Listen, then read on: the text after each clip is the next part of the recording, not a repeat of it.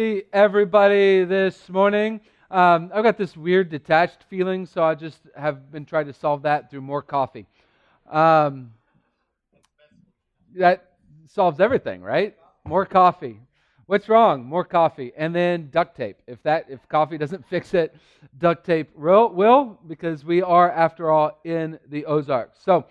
Uh, in general, there's a couple of types of families in the world in general. The first type of family is the comforting family, right? These are the ones that always post on Facebook and Instagram and Pinterest, and they make you throw up in your mouth a little bit. But they're always, they're posting, things like, oh, look at sweet little Johnny, helping his sister Sam, that sort of thing. And then there's the challenging family, the ones that, just always challenge each other. And we never post anything on Facebook or anything because oh, look how sweet little Johnny is pushing his sister down in the mud again on Easter in her dress. That's the challenging family. I'll give you guys a wild guess at which type of family we are. Obviously the comforting one, right? And so there's these two types of different families, two types of different people, kind of how we're kind of the outlook that we have on life. And we're in this series called Uncivil War, which actually civil war is a paradox, right? There's no such thing really as a civil war, right? And so when you hear uncivil war, it's like, oh, like, is it supposed to get worse? No. When you talk about uncivil war, it's like, how do we make this better? And I feel like we're in a civil war right now. Not one that's fought with guns, but one that's more fought with words and ideas. And we're devouring each other in our culture. Just absolutely just devouring each other. And how do we come at this in a different sort of way, in a gospel way? There are over 30 one another's in the New Testament letters about how we are supposed to treat one another. And that works in the church, and Paul, where a lot of them come from Paul, he's talking to churches and how to be in community with one another. But even bigger than that, any community these things work with. And we started with love. And that love is sacrifice. And that's the foundation to everything. If we understand that, and we go to that end, that love is sacrifice, really the rest of this series kind of falls into place.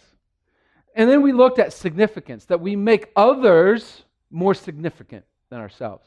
And then we looked at that we're supposed to use our freedom to serve each other. Use our freedom to serve. And then last week we looked at comfort, that our suffering is supposed to lead to other people's comfort. And this week, the uncivil war has to do with challenging each other. Challenging. And that the uncivil wars have relationships that challenge you. Have relationships that challenge you. And in a lot of ways, comfort and challenging are heads and tails to the same coin. Comfort heals us. Challenge grows us. Comfort doesn't grow us, but it will heal us. Now, challenge doesn't heal us, but it will grow us. And both of them are needed. And all of us have a leaning towards one way or another. So in our family, a kid gets hurt. It's not, oh, how sweet. Okay, you shouldn't have been doing that, right? Challenge.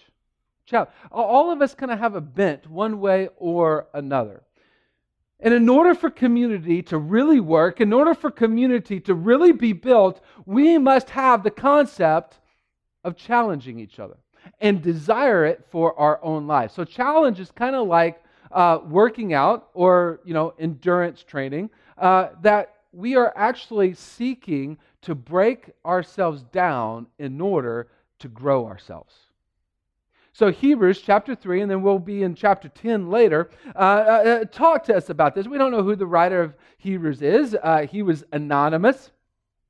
But he writes to the believers at this time, Hebrews chapter 3, verse 12. We'll throw them up on the screen. I highly encourage you to download the Bible app if you haven't already. You can follow along in there. And then you've always got a Bible with you because you've always got your phone with you, right? You're more likely to remember your phone than you are your wallet. So download it. Take care, brothers, lest there be in any of you an evil, unbelieving heart, leading you to fall away from the living God. A Civil War attitude says, I can't have a hard heart. There's no way that I can have a hard heart. Listen, if you're thinking that already, you have a hard heart. Period. You're already down that road. Look, the context that the writer is writing is with the Israelites going into the promised land, that they hardened their heart and they didn't have faith in God and they didn't find the rest, the freedom that God wanted them to have in the promised land. Look, let's just go quickly over the history. They were in slavery. God threw down to Pharaoh, who thought he was the supreme God of the day, with 10 plagues. God beat Pharaoh with his pinky and one hand tied behind his back with the 10 plagues. Then they went to the Red Sea. What did the Red Sea do? Whoop! They walked across. Anybody go to a lake this week? Anybody? You did? Gesundheit. Did you show up to the lake and it just part? No. Why on earth, if they saw that and they walked across dry land and they hardened their heart, why on earth, those of us who have never seen a sea go whoop, why do we think we would never harden our heart? Then they saw water come out of a rock. Look, wives, I know that you think your husband is a rock and he, water comes out of him, but that's not what we're talking about. Water out of a rock. Then manna. Something like a donut just appeared. I know you think these donuts just appear. That's actually Dave, okay? That really is Dave. They don't just appear out of nowhere here. Dave goes and gets them. And then when they got tired of that, what happened? Quail just flocked to the desert as if they do that. And what did they do? They still said, no, the giants are too big. We're good. They still harden their heart. If they harden their heart, what makes us think that we can't harden our heart?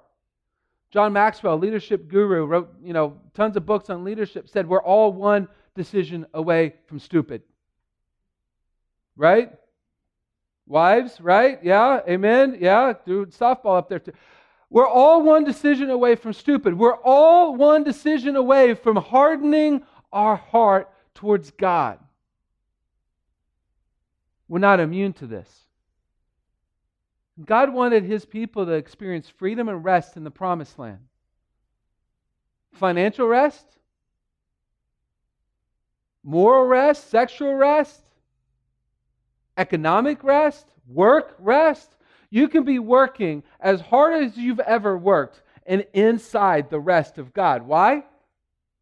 Because you're working by faith. Each one of us can harden our heart. And because of that, we must be willing to be challenged. Because the writer gives us the antidote. But exhort one another every day, as long as it is called today, that none of you may be hardened by the deceitfulness of sin. Another attitude of civil war is, don't judge me. As soon as somebody wants to try to challenge us, don't judge me. Right? Don't. Don't. Now, Jesus does say, do not judge, right? But the Bible also says, exhort one another. Now, you're like, what are we doing with snorting? My mom had always told me not to snort anything. No, not the same thing. Exhort, actually, if you look in different translations, that word exhort is, pretty much every translation has a different word there. Really, to combine it all is to say challenge. challenge each other daily. Challenge. This idea that we're going to make sure that that other person grows and that we're going to make sure that I grow. See, the don't judge me is usually based out of relationship. Do we have relationships that challenge us? Do we have relationships where that other person could go, hey, I'm noticing this. What's going on here? Do we have relationships where we invite, hey, look into my life and tell me where I'm messing up, where I'm starting to have a hardened heart towards sin, where I'm starting to walk down a road. Look, adultery doesn't happen overnight.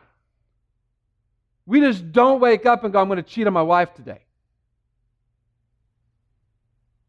It's a series of steps.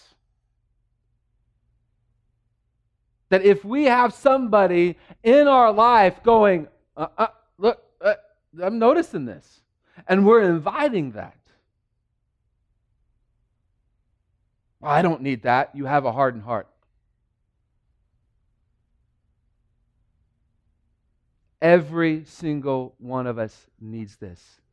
And for community to really be there, we have to be inviting this into our own life.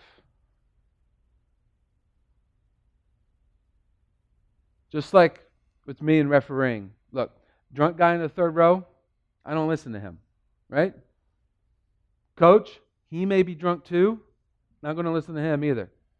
Although there are a few that I do listen to. Why? Because I know that they have insight. Assessors, mentors, people that have been down that road, more likely to listen to, right? Do you have that person in your life that you listen to that has all access into your life and that you're willing for them to be able to say, something's amiss here? Now, small groups, this is a step in the right direction. Small groups is a step in the right direction. But sometimes small groups can be all comfort, no challenge. We don't want it to be all challenge and no comfort either. But are we actually challenging each other through our small groups? Do we have relationships, one-on-one, one-on-two, one-on-three, over coffee, whatever, that are challenging us? Do we have that? Or are you on an island alone? Look, yes, we program small groups, but if small groups aren't doing this, we've got to reprogram our small group. But also notice, when did the writer say to do this? Today, right? Every day. Wait a minute, do you mean you want us to come together daily as a small group? Well, if we really want to be a New Testament church, that's what we do. Hold on, breathe out, just relax. Now, we do live in a different culture than first century Middle East, correct? Do we? Yes, we do. Yes is the right word there, right? Now, the closest I've ever experienced this, several years ago, I took a youth group down to Miami to do a mission trip. Now, don't think Miami Vice Miami, certainly don't think Baywatch Miami. Think Little Havana, Miami. It was this Cuban startup church that every day after school, after work, they just came to the building to hang out with each other. Not because they had programs, but because they liked hanging out with each other. They liked being with each other. They liked that challenge, that fellowship, which doesn't mean go have ice cream. That means to comfort and challenge each other. This is the closest I've experienced it.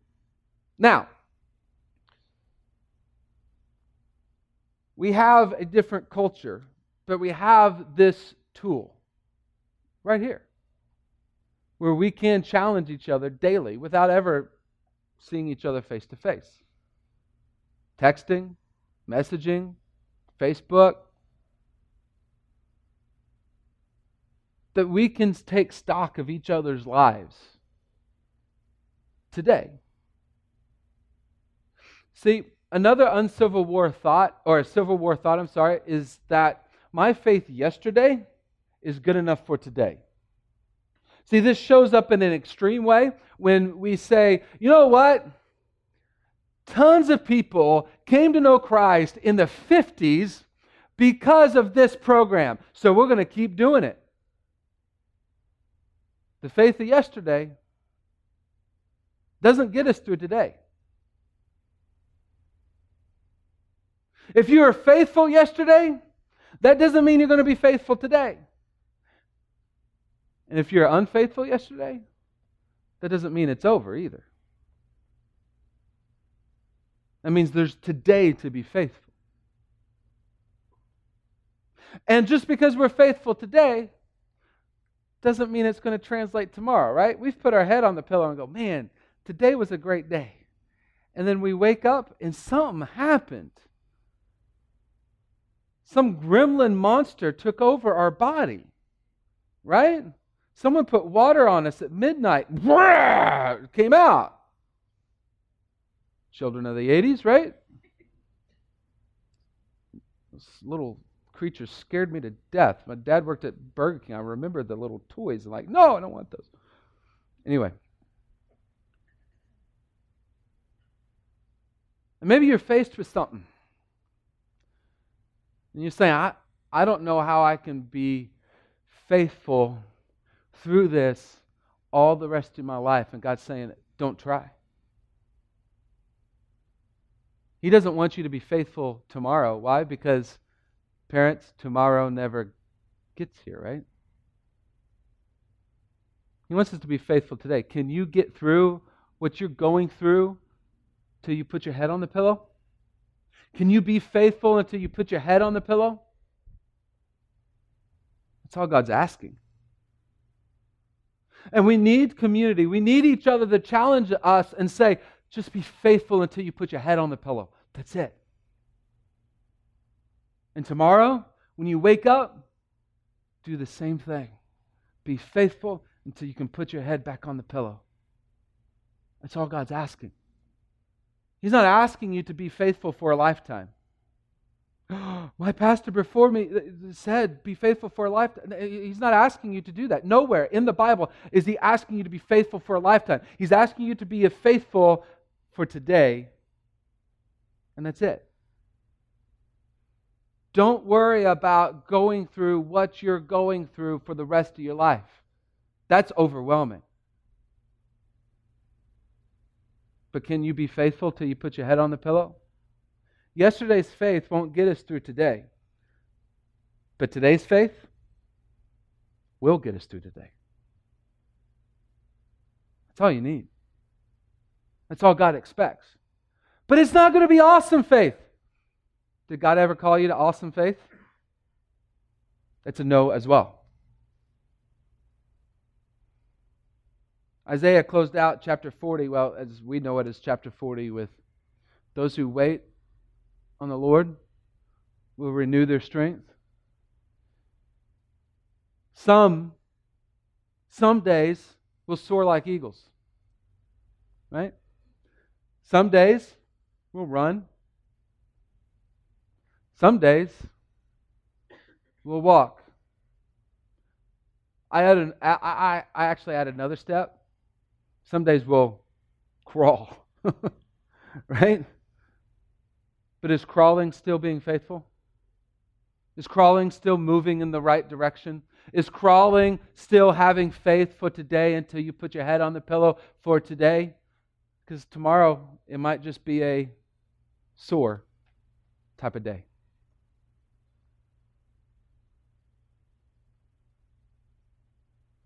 And we have to have community to accomplish that. Right? We can't be John Wayne. We can't do that because we will wear out. It's not just me and God and nobody else. Hebrews 10 teaches us this. Let us hold fast, verse 23, let us hold fast the confession of our hope without wavering. For he who promised is faithful. He will renew our strength, right? In the crawl, He'll renew our strength. Let us consider how to stir up one another to love and good works, not neglecting to meet together as in the habit of some, but encouraging one another, and all the more as you see the day drawing near. I've heard some literally use this verse to say, this is why you should have Sunday night service. What? Full disclosure, put all the cards out, face down. I do not read that in this verse. In fact, we are to have a simple faith. I want a simple church, but this is simplistic to read that in there. Because like I alluded to and satirized earlier, if we're really to be a New Testament church, like we're going to be a New Testament church, great. So does your small group meet every day? No? Well, you're not a New Testament church. We got to figure this out for what this looks like. And gathering together. Another one says, worship meeting. No, that's not what this means. This means gathering together. Do we gather together? Do we come to community together? Look, rows are important, but I'm the only one doing the challenging today, correct? Circles allows everybody to challenge everybody. A couple dudes or dudettes over coffee. That can be challenging, right? All of them are vital. All of them are important. All of them build community and help grow us.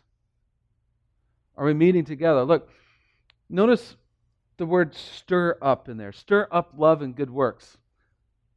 Think like Kool-Aid, right? Not like drink the Kool-Aid, but stir up Kool-Aid, right? Put water in, put the packet in, put the sugar in, and then pour it. Right? You got to stir it up. You got to stir it up.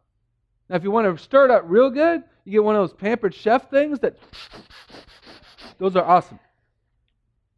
Anyway, you got to stir it up. Stir it up real good in order for it to work. Don't love and good works, they settle in us, right? And we can't stir up ourselves to love and good works. We've got to have other people to stir up the love and good works within us. That's why we meet together.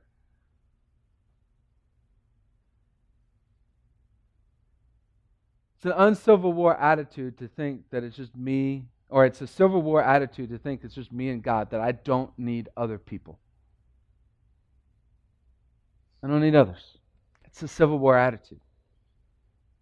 Uncivil war says, I need other people to challenge me. What's the payoff? What's the payoff? We go back to chapter 3 to see the payoff. Chapter 3, verse 14. For we have come to share in Christ if indeed we hold our original confidence firm to the end. What's the payoff? The negative way of saying it is that the payoff is that we don't harden our heart and we don't become captive to the deceitfulness of sin. That's the negative way of saying it, which is good. I mean, that is true. The positive way of saying it is that the payoff is we share in Christ. We have a relationship in Christ, that through the challenging of each other, that we all grow in this hear and follow relationship in Christ. Isn't that what we all want? Of course, we're in church this morning, right? Even if you're far away from God, right here, there is something right here in this moment. There's something in you that says, I need something more.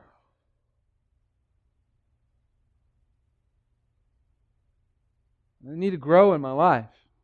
And it doesn't matter what your faith was yesterday or what your faith was at 9:55 this morning. What are you deciding right now to be your faith today? For today, until you put your head back on your pillow tonight, what is your faith going to look like today? See, that's the question. That's the important thing. And how are you going to use other people to challenge you today to to put your head back down on the pillow saying, I have faith in Jesus. Hear and follow relationship. That statement works no matter where you're at in your walk with Christ. I don't have faith in Him. It still works. Hear and follow until you do.